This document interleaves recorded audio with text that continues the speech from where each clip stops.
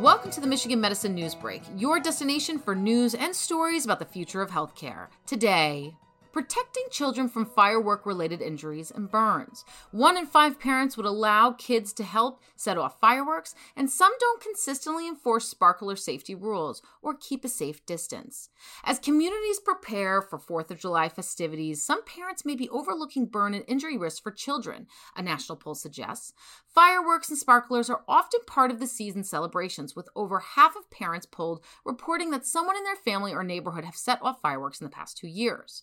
But parents don't consistently cover all safety precautions, according to the University of Michigan C.S. Mott Children's Hospital's national poll on children's health. One major mistake, only 1 in 5 said children are at least 100 feet away from where aerial fireworks were being set off. For many families, setting off fireworks is a favorite summer tradition, but fireworks are unpredictable. It's essential that parents keep children far away from those fireworks being set off, said Mott poll co-director Sarah Clark, MPH. Our poll suggests that some parents may need to be more diligent to ensure a safe environment that minimizes these risks and protects children from fireworks. Over a third of parents say that their children or teens helped set off fireworks in the past 2 years, with 1 in 5 parents saying they allow their child age 10 or younger to help. Another third said they'd let kids ages 11 to 15 help set off fireworks, while more than a quarter said they'd let older teens get involved.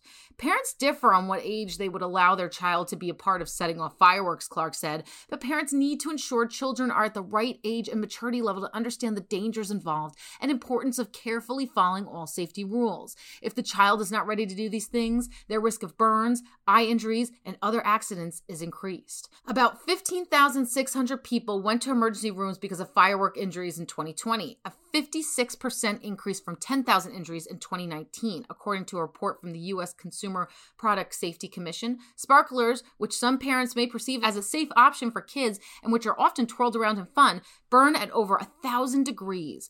These can lead to serious burn injuries if not handled properly, Clark notes. 2 in 3 parents say their child always follows the rules when using sparklers, and the majority of parents say they enforce safety rules, ensuring that their child holds the sparkler away from their face, wears shoes, uses only 1 sparkler at a time, and stays at least 6 feet away from other children. But just half of parents say they have sand or water nearby to put used sparklers in. The majority of parents also say they talk with their child about safety rules related to fireworks, with more mothers than fathers believing they are always careful about supervision. Parents may believe that sparklers are a safe way for children to enjoy summer celebrations, but these are handheld fireworks that can reach temperatures hot enough to burn some metals, Clark said. Sparklers are only safe if parents enforce all safety measures and children follow them. Tips for safe 4th of July celebrations. Stay at least 100 feet away from where fireworks are set off. If setting off fireworks, purchase legal ones that are clearly labeled for consumer use and follow directions and safety guidelines carefully. Never point or throw fireworks, including sparklers, at anyone. Wear safety goggles or other eye protection if setting off fireworks yourself. Keep a bucket of water or a garden hose nearby in case of a fire. Only light 1 firework at a time and don't try to relight the duds. Wait until fireworks cool before picking them up, possibly even the next day.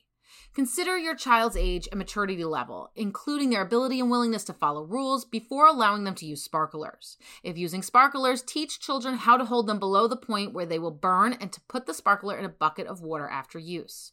Check the area for rocks, toys, or other objects to prevent children from tripping when it's dark. The space should also be far from trees, homes, and fire hazards. Ensure children wear shoes to prevent burns if they accidentally step on a used sparkler. Be prepared to use first aid. For a minor burn, place a towel soaked in cool water over the area for about 5 minutes, then cover with a clean bandage and give your child acetaminophen to reduce pain and swelling. For a major burn, or if the burn involves eyes, bring the child to the emergency room promptly. For more on this story and for others like it, visit www.uofmhealth.org/healthblogs and find the Michigan Medicine News Break wherever you listen to podcasts.